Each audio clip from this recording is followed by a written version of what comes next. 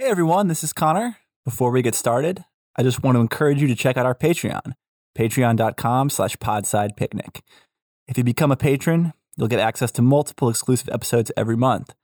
And you can also join our patrons-only Discord chat, where Pete and I talk informally with the Podside Picnic community.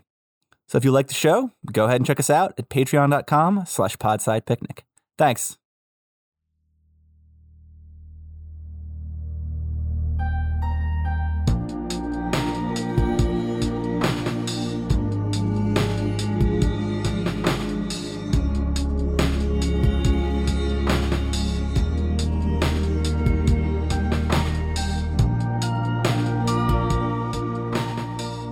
Hey everybody, welcome back to Podside. This is Pete. If you don't know that, I question why you're butting in at like the 108th episode, but whatever. I'm here with Carlo. You should also be familiar with that. How's it going, Carlo? It's going well. Good. And we have a special guest today, Scott Jones, who is the author of Stonefish that we're going to be talking today about. Wow, I stopped that sentence too early. How's it going, Scott? I'm doing really well. How are you? Oh, well, I'm very professional. That's how I'm doing. So, yeah. Oh, I did want to add Locus listed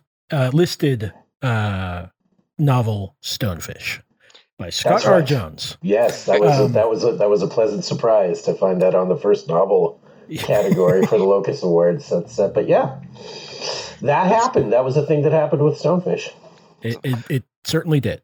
Well, I'd like to do a peek behind the curtain thing here, because Carlo and I had a conversation a week ago that I completely misunderstood, which led me to believe that it was just going to be me and him. So I did a little research on your background, just so that we could speak about you intelligently, and it led me to a couple of questions. And the first one is, you have a relationship to the Cthulhian mythos in your work that I find fascinating. Yes, that's the general reaction to my hot take on all things Lovecraftian. Were you aware of When the Stars Are Right Towards an Authentic Relayan Spirituality? Well, I haven't. That's really how all of this got started. Well, can I just sort of blindly prompt you there? Could you talk a little bit about that nonfiction work? Sure. It was inspired. It was really inspired by. It started as a joke. Because I don't know how familiar you are with all things Lovecraft, but the trope of the insane cultist, right? The individual who's been, manipulated by unpleasant entities from beyond time and space to engage in acts of worship and degradation. This is a pretty standard, and you see it beyond Lovecraft as well. You see the whole idea of the insane cultist. And I'm like, well, hold on. People don't do things for no reason. Right? And, sure. Lovecraft was famously just afraid of everything. So, let's take a step back here. What actually is it possible, I said to myself, laughing as I did it. But then, of course, the more I wrote, the more I'm like, dang, this works. Is it possible to craft or cobble together a spiritual system, basically a religion, in which the major gods in the pantheon are in fact all Lovecraftian horrors? Is there anything that could be beneficial to the human race? By virtue of reflection on these entities.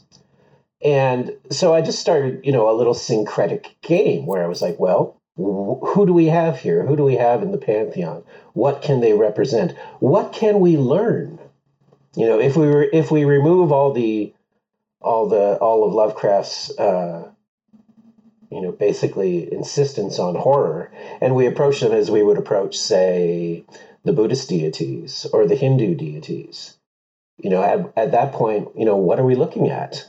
So, for instance, with Cthulhu, we find that, some of the beneficial aspects of, identification with a Cthulian or Relayan, as I decided to put it, so as to, remove it from Lovecraft a little bit. What's going to happen if we model ourselves after Cthulhu as an entity? And then you get patience. You're suddenly a very patient individual. You have the ability to correlate all the contents of your mind. In such a way that things start coming together. Your dreaming abilities go right up through the roof.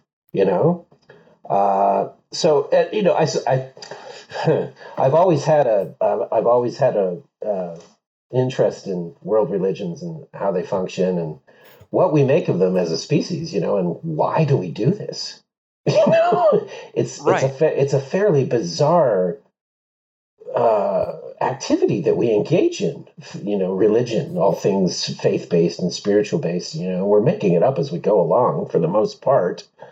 So I thought, well, wouldn't it be a mud in the eye of Lovecraft if you could, the staunch materialist, right? The absolute atheist, to take his fictional critters, his trans-dimensional monsters, and turn them into a working structure of a working spiritual structure. To be fair, he was equally horrified by the Virgin Mary. So, it's true.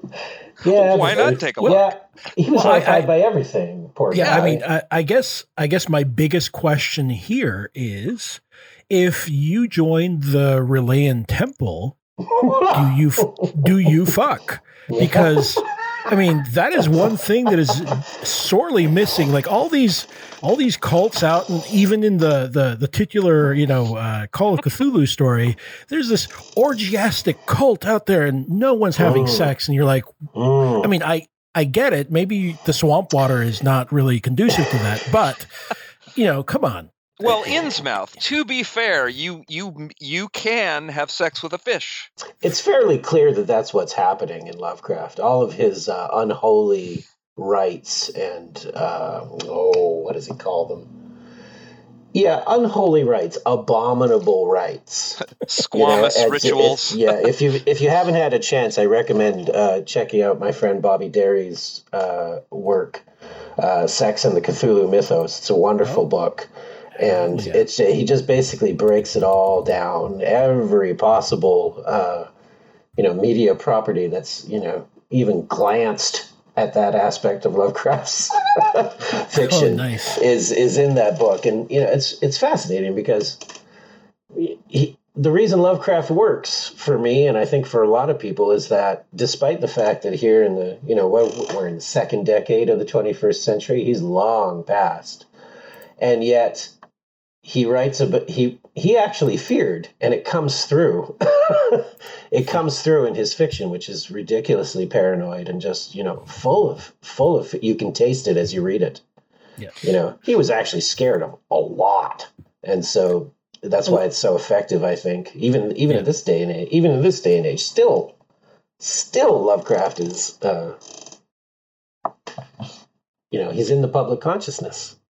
Well, yeah, and I feel like, first off, he was mostly afraid of having sex with Italians, but... well, you're not wrong. In general. But also, it's funny because the part of what's in the zeitgeist right now regarding, who owns what and, rights and blah, blah, blah, is the fact that, perhaps hard-headedly, obstinately, he decided not to place his work under any type of trust, or no one's in charge of it. It went into public domain. It could have been lost, but for the friends he made along the way. That's absolutely true. Say what you Lovecraftian scholars will say many mean things about August Derleth, but they wouldn't have a job if it wasn't for that fella, who just, really, really hung on and made sure the Lovecraft stuff stayed stayed published and kept being read. So thank you, Augie. Yeah. I've always wondered what it would be like if Disney got a hold of that property. Oh, they just probably shit can it or make it like Lil Cthulhu, just very cutesy. Oh God, yeah. Could you imagine like My Little Pony, like stars are magic? Yeah. Yikes! I talk about that in When the Stars Are Right. The cultural appropriation of the Lovecraftian material, the plushies and the sort of the kaiju sensibility. Yeah, right. If you want a very different conception of such things, then I'd recommend checking out my first book. Excellent. I mean, I was already sold on it. I just had time constraints. I just hit buy, frankly. As for your question of like, do we fuck and relay in spirituality? Well, gosh, I'd like to. There you go. I haven't really set it up yet as anything really huge. We have a Facebook group, Keeping It Real Yeah Ministries, which I'm vaguely proud of. And nice. there's also a less serious Keeping It Real Yeah group if you want to join in. But yeah, it's been an interesting journey since then. I'm just imagining the OkCupid profiles. So, I suppose it's got to happen at some point. It's I kind of have I have the hope that at some point, it'll just take off and then it'll have nothing to do with me. Kind of like Christianity. Yeah, I mean, this is we have farmers only. We have whatever the for every type of identification and subclassification, social subclassification, we have one. So why not for cultists only? Absolutely.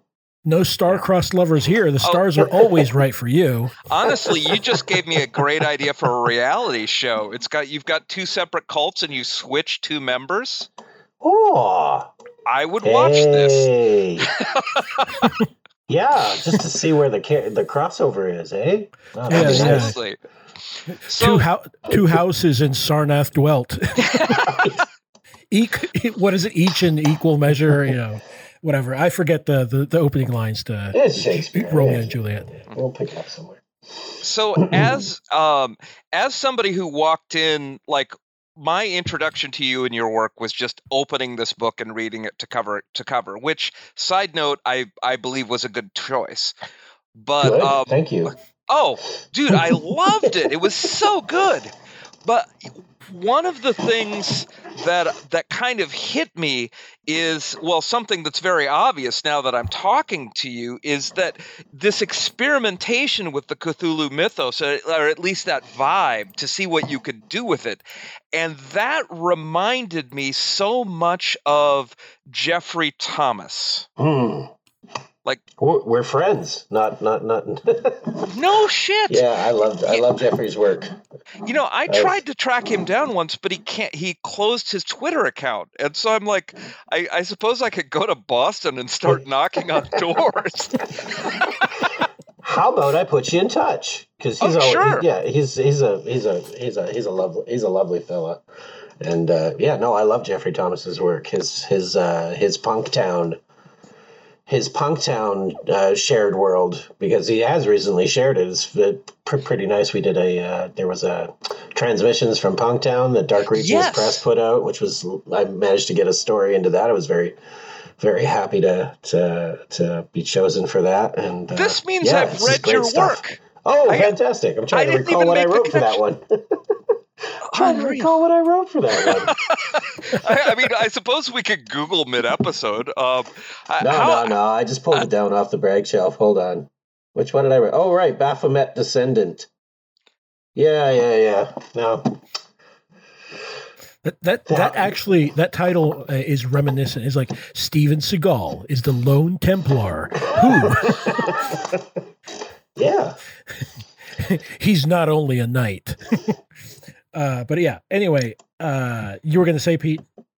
Well, I was going to say that I think I've been indulged long enough at the beginning of this episode, and you should rein us back in. That's what I was going to say. Yeah, I mean, my first question is basically, Scott, if I'm remembering correctly, you recently changed your bio on Twitter, which kudos on managing to snag at Pimp My Shoggoth on Twitter.com. It was early days, gentlemen. It was early days. I feel bad for whoever came in after me and was like, oh, somebody already has it. Yeah, I lucked out. It is a good one.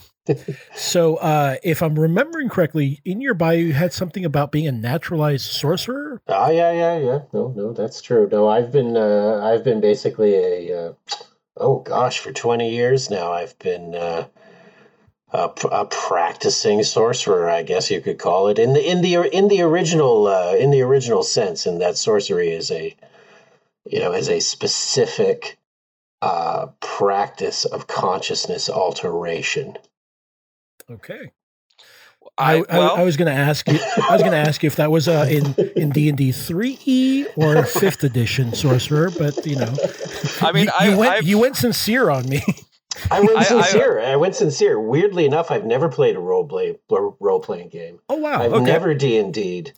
When I basically came on the scene, I was like, oh, here's this Lovecraftian author. They're like, oh, where'd you get started? Actually reading Lovecraft. What is this Call of Cthulhu game you're talking about? What is this? Oh my God, what am I looking at? That was my experience coming in. But, do you remember which story you read first? Of Lovecraft's? Yeah. Let's see.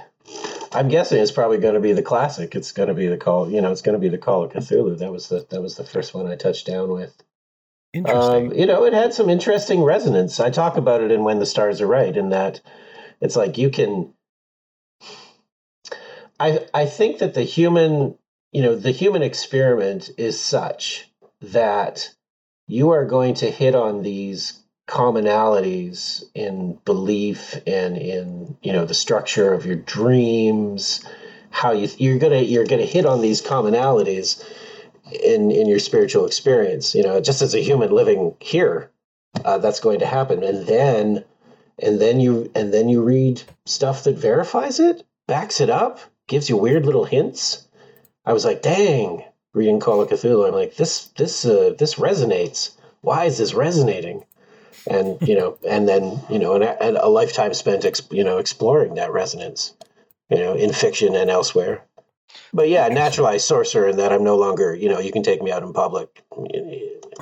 You can introduce me to your parents. That they won't know. I don't wear shirts that display it. The Cthulian insanity is only a trial period. Once you get into into it, the deeper mysteries, then you present well. Mm-hmm. Well, it's all about the masks. The various personas that we all cobble together. Part of Relayan spirituality, as I see it, is an sort of an exploration of how multiple personality disorder could be a lifestyle choice and less an actual disorder. I see. I'm sorry, you don't like rap? Somewhere in you, there's something that does. Go find that person, bring them up. Right? Bring them up, introduce yourself, get to know them, incorporate their preferences into your own, because they are your own. Yeah. You should just have this multiplicity of personality that makes it easier to live. It makes me think about the relationship between language and insanity. Right. Because it's culturally expressed. The obvious one is almost all serial killers speaking either English or German. But what we call schizophrenia is expressed differently in different cultures because of how they express themselves. And I don't know why I'm talking about this. I just think it's kind of cool that you drew that line. I also think you're in your work, like I've read a huge sample, but one of the things about Lovecraft that people take and just fucking whiff it every time is they do fear of the unknown, and then they don't use enough imagination to create the unknown. Yeah. You know what I mean? It's like, okay, we're all afraid of the dark. We're all afraid that our feet are going to be bitten off by large fish when we swim. We know you don't need this vast pantheon to do that. But you really did this. Like, I started reading this book and you got me, man. I was totally like, oh, okay, the AIs become gods. I see what's happening here. No. I'm completely wrong. And I love that, man. You pushed me right off the cliff. I was not expecting that at all. Well, I did want to say that for me, one of the things that really interested me, like I was very riveted by the fact that this book definitely, you were going for a multi-factor acceleration on, several different directions. Whereas in general, there's a lot of speculative fiction that loves to, just basically everything else is more or less our world. But there's one thing, maybe one big thing that's different. Right. And this is not that. This is climate catastrophes already. It's already happened and it's ongoing. Yeah. We've gone on to Internet 3 or 4.0. There were AIs. Yeah. Plus, obviously the cosmic horror of just like being sort of the perhaps the last few generations of people on Earth who, are going to probably turn off the lights when things go, finally go dark. Then you add like, I'm not sure if I'm reading this correctly, but I think you added some sort of Gnostic belief systems regarding, like the false creation and the archons that prevent us from seeing beyond, into the true reality and so on and so forth. Did you want to talk a little bit about that? Yeah, sure. Or am I completely off base here? Oh no, it was my goal with Stonefish. It's in order to write horror, and I think in order to write science fiction, I absolutely feel what you're saying there in regards to the one big change. And it's like, I don't know, I've never lived that life. I assume my kids are going to like grow into a future that I'm already writing about, to a certain level. So they're going into a future that's going to have the climate change, it's going to have all that. But it's like, when has it ever been just one thing that's changed the world? Never. And when have we ever understood any of it? It's like, if I know technically sort of how my phone works, I know what Wi-Fi is. Sort of, right? I could describe these to people who don't have them, but I would do very poorly in describing it, and I certainly couldn't replicate the tech. So that's where we live. And this is true of, not just science and technology. This is true of our spiritual systems. This is true of our social systems. You were talking about the miracle of language, as it relates to, sorry, I forget exactly what you mentioned there, but the miracle of language is that the half miracle of it is that all we're doing is making monkey mouth sounds. I'm literally sitting here at my computer and just blah, Yeah. It's, if not for the fact that our dictionaries agree, we're both English speaking, right? Or if we're serial killers in Germany, then we're all speaking German, right? But there it is that, we're all based, we're making these little monkey mouth sounds and we've assigned meaning to it, and somehow we've made an entire fucking world out of it. Everything you look at is because we had a word for it. Because somebody cobbled it together out of language and stuff that was lying around. And this is the world we have now, and we wonder why we're not doing so well. Confusing. confusing as hell. So in extrapolating things forward, I'm like, well, climate change is definitely going to be a thing. I live in Victoria, BC, up in Canada, and I actually went to our university here, UVic, and spoke with the folks doing climate science there, and when they get a few drinks in them and and they're less inclined to give it to you easy, man, it ain't great. I'm digressing, but basically, yeah, I was looking forward into the future and thinking, you know what, we don't understand how it works now, so I can throw anything I want in here. The new net, people will just pick it up. Virtual reality assisted telepathy with every other human on the planet. Yeah, they'll just pick it up. We'll just be like, this is the next cool thing. It's like fucking TikTok, But as a result, I think we would see, I'm talking specifically about my fancy psychic internet in the book Stonefish, just in case people are getting confused. It's like, no, we would just pick it up. We would just pick it up and start using it, and it would do what it's doing now, but I think on perhaps a worse scale, where we would just sort of swim in this denatured slurry of our own psychic contents, monetized for, best profit making by our lords and corporate masters. That's just the new net.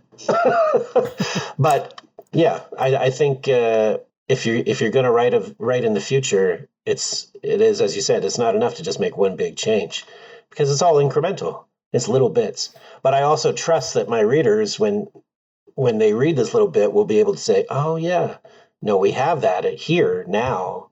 I can see how that would get to that point, and so on. I trust that my readers are intelligent enough to pick it up. Yeah. Well, I mean, and I feel like it does have this, as I continue to read it, it does give you this very alienated feeling where you're saying, you can see sort of like, if I navigate in a certain direction from this point in time to, X point in the future, I can see where I get there, but it's not. It's like I'm reading something from like a completely different planet, which is more or less what I think. If we were to be honest with ourselves, the past or the future are, to a certain extent, different planets for us. Yeah.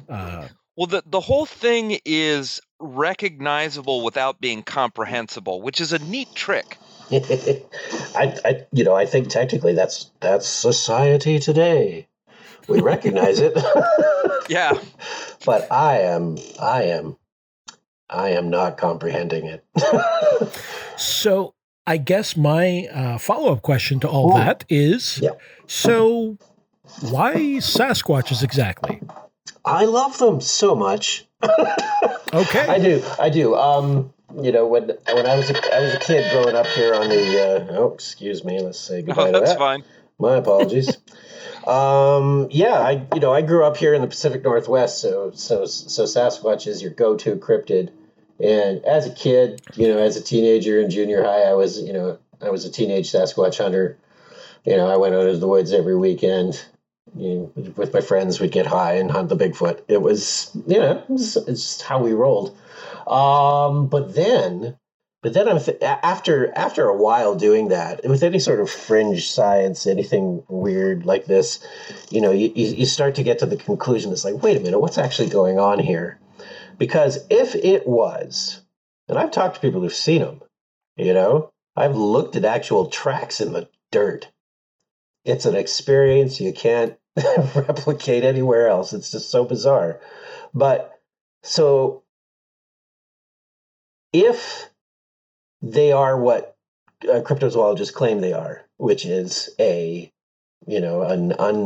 as yet undiscovered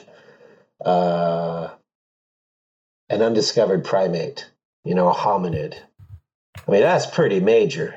And yet we can't find the damn thing. We're not even picking up bones. and we should be able to pick up bones, right?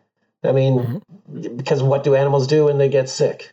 They hole up somewhere and they wait to get better. And if they don't get better, they die there, and that's where you find their bones. Well, you don't usually find them because, they've hidden. It's the same thing with, they have great difficulty finding wolverine bones in the wild because they hide so well. So you can think, okay, well, yeah, they're hiding. That's why we're not finding them. It's like, but it's been over 150 years. No we are bones? talking and we are talking in the thousands of residents of Earth who have encountered these hominids all over the planet. It's a thing that happens here. And yet we have no real record or evidence. So I'm like, they're imaginary, but they're just real enough to leave tracks when they want to. And so when I started thinking on this level, I'm like, well, this makes the hunt for the Sasquatch it's a whole new thing entirely.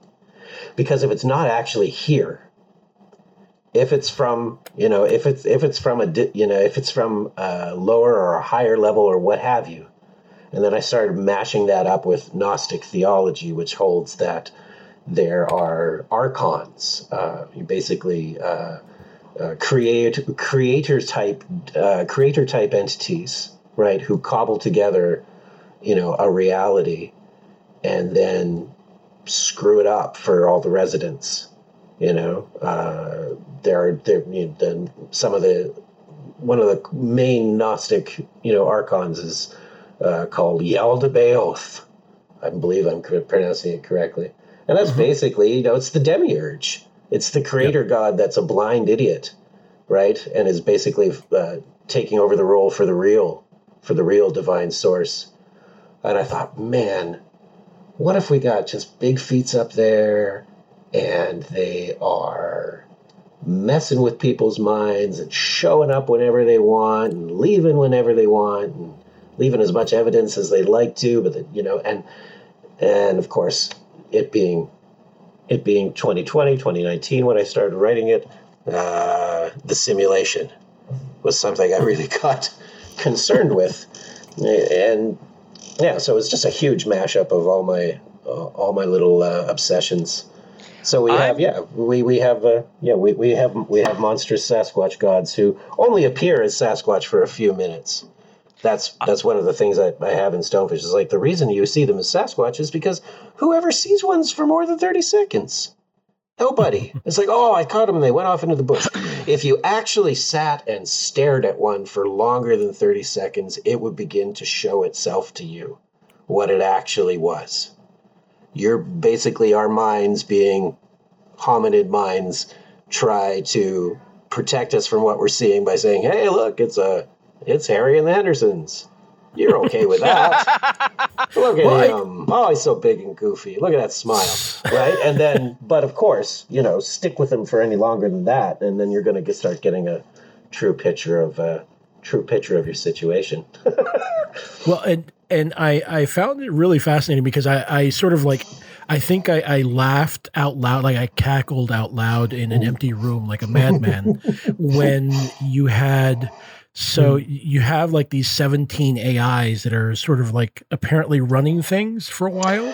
I basically had them as like celebrity AIs. So yeah, they were definitely big deal persons in the future. Because we're talking around 2070 here, I didn't put a specific date for Stonefish, but yeah, around 50 years from now. Yeah. So and the thing that I figured out was that they went off and they, in fact, you don't say it as such, but they actually correlated the contents of their own minds and went out into the greater reality beyond, the metaphorical stonefish of this one. And they came back one of them came back and he's completely insane. Yeah. Yeah, in a very Lovecraftian manner. Yeah, yep. That's what I did to Rushkoff. Unfortunately, I'm still waiting for David Rushkoff, the philosopher, to realize that I named this guy after him, but it's probably not going to happen. It's probably not going to happen. But yeah, he comes back as little Dougie. He gets devastated and ruined in the higher dimension, and comes back as part of a just a sick and unpleasant plot by the Archons to continue their nefarious ways here, basically. I don't want to give anything away. Yeah. Well, I mean, I do want to point out that the funnier, perhaps funny isn't the correct term here. Not exactly. funny, haha, we can stipulate. Yeah. Very odd thing is that also all the Archons are basically perverts. Yeah. I have a 2-word question I've been dying to ask for a few minutes, and that is, why shit? Yeah.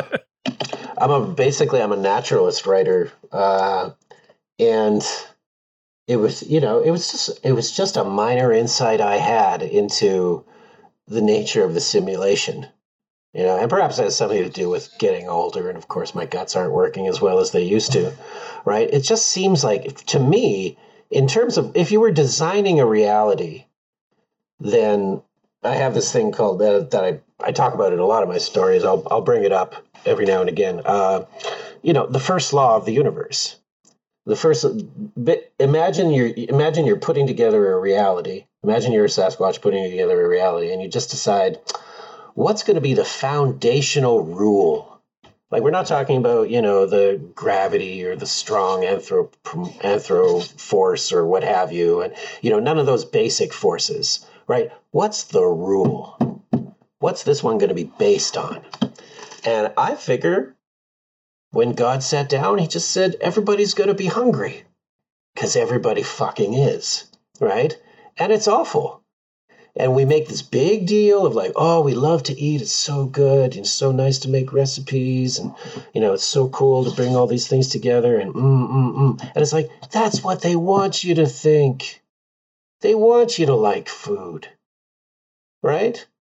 And every time you eat, something else suffers because you ate. And someday something will eat you, and you'll suffer.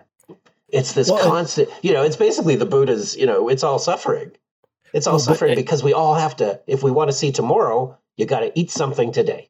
Well, and I would guess that I believe this is actually, I don't think it's said in so many words, but basically, if everyone's hungry and I'm at the near the top of a food chain, I am literally shitting in someone else's mouth so that they can eat. Yeah.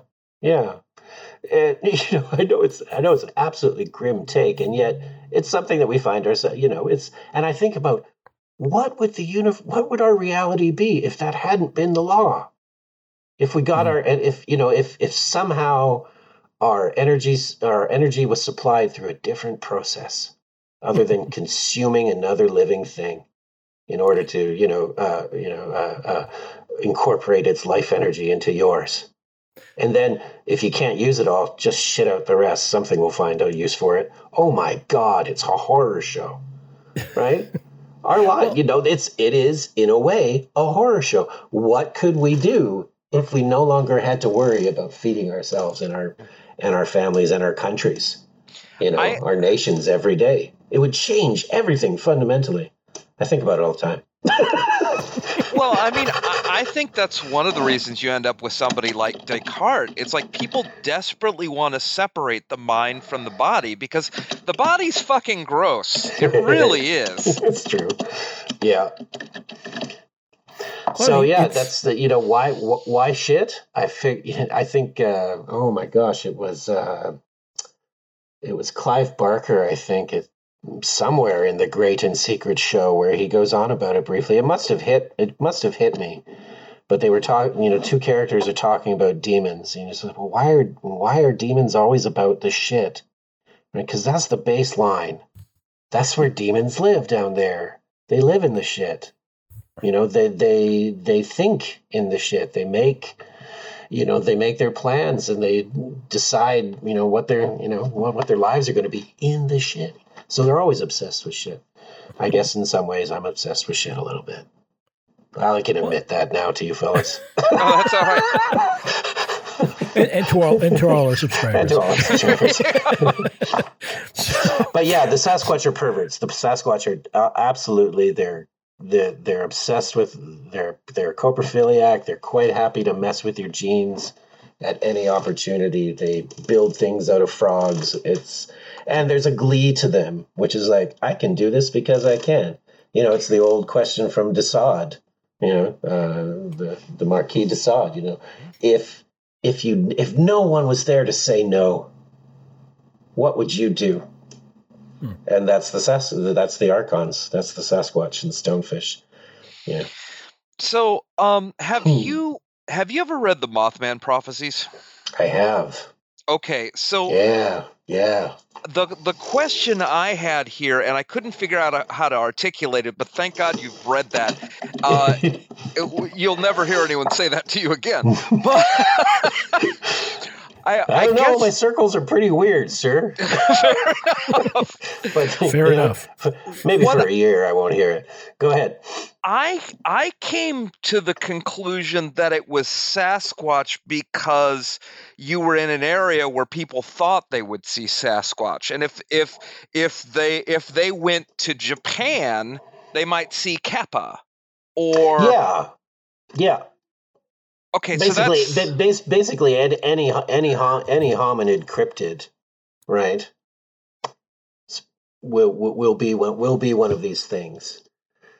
It's kind of like the Matrix, where they just like put on different clothes, right, to alter what they are, right, in order to interact with the humans. So it's same kind of deal. Yeah, I did love how you did like a little Matrix rap in the middle about I couldn't not when I heard that theory. When I heard that theory, it just blew my little mind. I was like, oh man, they probably just missed that scene, but maybe not. Maybe it was a plan the whole time. I love film conspiracy. It's the best. Well, we just sort of like, obviously I at the very least, the first Matrix movie I find like completely compelling, almost without flaws. I mean, it is really a well put together movie, and it does in fact like revolve on the entire idea of like the Gnostic pantheon, right? The idea that this is not the true reality that you're seeing. And I always go back to that monologue that Agent Smith has, where he's talking about like they had developed the perfect utopia, but humanity rejected it because they could only filter. Yeah, it was too good. They could only filter it through suffering. So they needed to inject enough suffering into the simulation so that humanity would not start waking up from their harvest pods. And it's just sort of like such a weird thing to sort of admit. And I'm going to do a callback. We did a previous episode where we're talking about those who walk away from Omelas, and there's that particular line in that short story where it's like, do you believe? Do you believe basically, do you believe the utopia that I've told you? If not, let me tell you this other interesting detail. And it's just a horror show after that. And you're like, and the thing is, the story allows you an out right there. Oh yeah. To be like, you don't have to read on. You could close the book right here. Yeah, walk away. Walk away from Omelas. I believe there are readers who have, the gumption and wherewithal to actually do that. I'm not one of them, right? If I sense that, some awful realization is coming, right. And I like to be surprised, but sometimes you can feel it. It's this is not going to go well for me, and I have to continue into it. But I think there are some readers who can just say, I'm being advised well here. I'm going to take this advice and move on to something else. But the rest of us, sadly, are carry through the flaws of our Archon creators, and we are also perverts who need to watch this suffering because somehow it makes things more real for us. And that, I think, is one of the key reasonings why it may actually be a simulation. If we're sitting here going, oh, it feels real because it hurts. Well, that seems like just some bad information processing to me, right? Oh, pain is what's bringing you into the real. Oh my God, that's just incredibly fucked. I think there's other models. I think there's ways that we can be in the world that don't necessarily require us to focus on our suffering to a ridiculous degree to know that it's actually happening. Right. Carlo and I once did an episode on Fire in the Sky, which is an abduction movie. Yeah. Like one of the few that really goes dark in a good way. But one of the things we uncovered as we were talking is at one point in our life, we had both had what could be described as a paranormal experience. And we both made the decision, fuck you. If I embrace that, it's going to mess up my life. So it didn't happen. And we walked away from it. Yeah. Wise choice, fellas. Yeah. As someone who's undergone, more than one, and didn't learn my lesson the first time, only sort of learned it the second. Yeah, you can get yourself completely messed up in this reality. Yeah, but it is. I'm glad you made the choice to back off. It's better for you. Sorcery is a millstone around the neck, is one of my old teachers told me. And, it's just an extra hassle. Because if it's going to work, you got to take it serious, right? That just leads to all kinds of complications in your life. I'm digressing. Go ahead. Oh no, it's the Bluebeard's door thing. It's like there's definitely situations where you're going to receive a challenge in your life and you can use it to grow, or it might fuck you up. And quite frankly, I've had a few things ambush me that were not like that at all. If I get the choice, I'm good. You know what, Pete? I'm going to refuse the call on that hero's journey. That's right. They hand me a call, I slap that shit down. It's like, Frodo, you take the ring. I'm going to sit here and farm. It's like, who's this on the phone? A new phone. Who dis? Cthulhu. Oh fuck no. No. Goodbye. That book. Or that, I guess you call it a novella, got me particularly because the subpilot's name was Gustav Johansson, and that's a relative of mine. Like, obviously not. There's a relative of mine with that name. It's not a Tuckerization of your of your uncle or whatever, right? Yeah. But I mean, people talk about what hooked them with Lovecraft, and if I'm being honest with myself, seeing a real person's name that I recognize in the story did not hurt. Hey, I married a descendant of Ludwig Prynne, author of De Vermis Mysteris, the Mysteries of the Worm from Lovecraft. Nice. Yeah. That's awesome. She didn't know when I met her. I was like, hey, check it out. Here's your ancestor. Not really. She's far more practical than I, but yeah. She also refused the call. Yeah. Wise people everywhere. Yes, honestly. So I guess my one of the last questions I have is probably the protagonist Den Secord.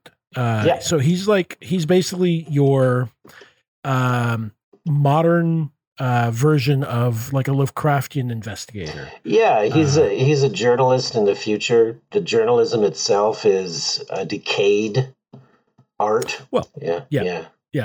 So I was going to say, where do we get to the future part? Well, I mean, yeah, exactly. A little too close to home, bro. So I guess my question here is that, obviously you're toying with the idea that we still, at this point, even at this late date, we think of journalism as sort of like, it has like this objectivity, like maybe not a neutrality, but an objectivity. The fifth estate. The fifth estate. But so in this case, because of the Nuonet, where you can inject like emotion and like your own feelings. In fact, you are actually, if Den were to write a story, he is actually sort of flying in the face of sort of journalistic norms, where he is injecting his own emotions and slant into the story. So were you thinking about like how people believe things or fake news or what exactly were you trying to go for here? Oh, I was definitely, fake news was definitely on my mind, in that, here is news, which is basically, but this could be, and this is why fake news is such an issue now, as I see it, is that by saying the actual news is fake, right? Then what are you doing? You're basically what's the word I'm looking for? You're kind of flattening the board. You're flattening the playing field for everybody, right? You say it's fake here, then this can't be any more valid than this over here and this person's perspective and so on. And what you end up getting is these journalists who are basically celebrity journalists, who manage to, do their reporting and tell their stories in such a way that it's instantly picked up and made distinctive from the denatured psychic content slurry of the Nuonet, right? And that's where Den finds himself. But he also finds himself unable, for reasons I won't go into, but he fears, once he returns from the woods, he fears actually connecting to the rest of the Nuonet, for reasons that the book makes, I hope, clear. But yeah, it's a sort of at the end of the day, it's an end of the world scenario, but we're kind of, the humans are already kind of there in it, because they've done this to themselves with the Nuonet. I'm working on a different version of the Nuonet in a different novel now. The next one that's coming up, it's called She Walks Into the Sea. And it's got basically a plague of a worldwide pandemic of drowning. Basically, if you live within 100 kilometers of any ocean shoreline, chances are good that the sentient ocean, because I have our oceans waking up over a very long process, as long as they've been here, is sort of akin to Solaris, but not, in that basically we have an entity that comes into existence. It's been on its way since water arrived on the planet. We're just incidental to this thing's eventual apotheosis. But the Nuonet's in there too. I keep messing with it. Well, it's a central question. I mean, I don't want it to be a central question, but we live where we live, and what will the internet be like is incredibly important, because that's where we're all going to be spending our damn time for the next 50 years. Yeah, I hope I'm really wrong. Yeah, fair. I'm just thinking of the worst case scenario. I'd like to spend more time petting dogs and less time sending people moving images. Like that's kind of where I'm at. Yeah. Same here. Good times in bad lands these days, folks. Well, that's what it is. So, Scott, if we had listeners who have money, and I'm guessing we do, and they wanted to buy some of your books, what should they buy and where should they buy them? Well, I'm not supposed to say Amazon anymore, but I know how people work, and that's just a thing of our times. But if you want to pick up Stonefish, for sure, you can order it into your local indie bookstore. I actually prefer that greatly. If you've got a favorite, call them up. It's available for order. They can bring it in. You can also make requests of your local library. I just learned this in the past couple of months. And so I've been really pushing that as well. Library systems are there for a reason. It's all sales as far as I'm concerned. If a library buys it. But then, of course, WordHoard, wordhoard.com. I believe that's there. Let's make sure I'm giving them the right information. Yeah, there it is, wordhoard.com. So that's my publisher's website, and you can pick it up there. They're a great editor. Really helped me along so far in the career, such as it is. They're great folks, and they make nice books too, which I loved. You want your debut novel to at least look good, and it does. Yeah, I think. Yeah, it does. I mean, I picked up I recognized the publishing house because I had picked up Jonathan Langen's The Fisherman. The Fisherman. What a story! You like that one? Right? Isn't it great? I loved it. I honestly, I devoured it in like a day and a half. So nice. Yeah, he's one of our current masters as far as I'm concerned, for sure. All right. I just have one more question, Carlo, and then I hand the reins to you. Scott, could we have you back? I've enjoyed talking to you. Absolutely. No, I'd like to talk. Obviously. Excellent. Well, you know what? We might do the one nonfiction interview on here, which is maybe we could have him back for the after we read When the Stars Are Right. I would love to talk about that with you guys. Yep, it's got a special place in my heart. That'd be really cool. What I'd love to do is get a religious panel together and just prank them by having you come in and go hard at them. Oh, I can go toe to toe. I grew up in a wacky cult, so there's absolutely no way I can't handle folks like that. It's a joy, actually. Yeah, let's do it. Hell yeah! All right. I don't have anything else on my end, Pete. Well, I mean, we're at a tight 55. I mean, that's hard to beat. Scott, thank you so much for your time. This has been great. Guys, thank you so much for reading Stonefish. I really appreciate that you did and you enjoyed it so much, and I loved coming on your show. Yeah, we would love having you on, and hopefully we'll have you back. Yeah, we'll trick you back. Bye, everybody. All right, thanks.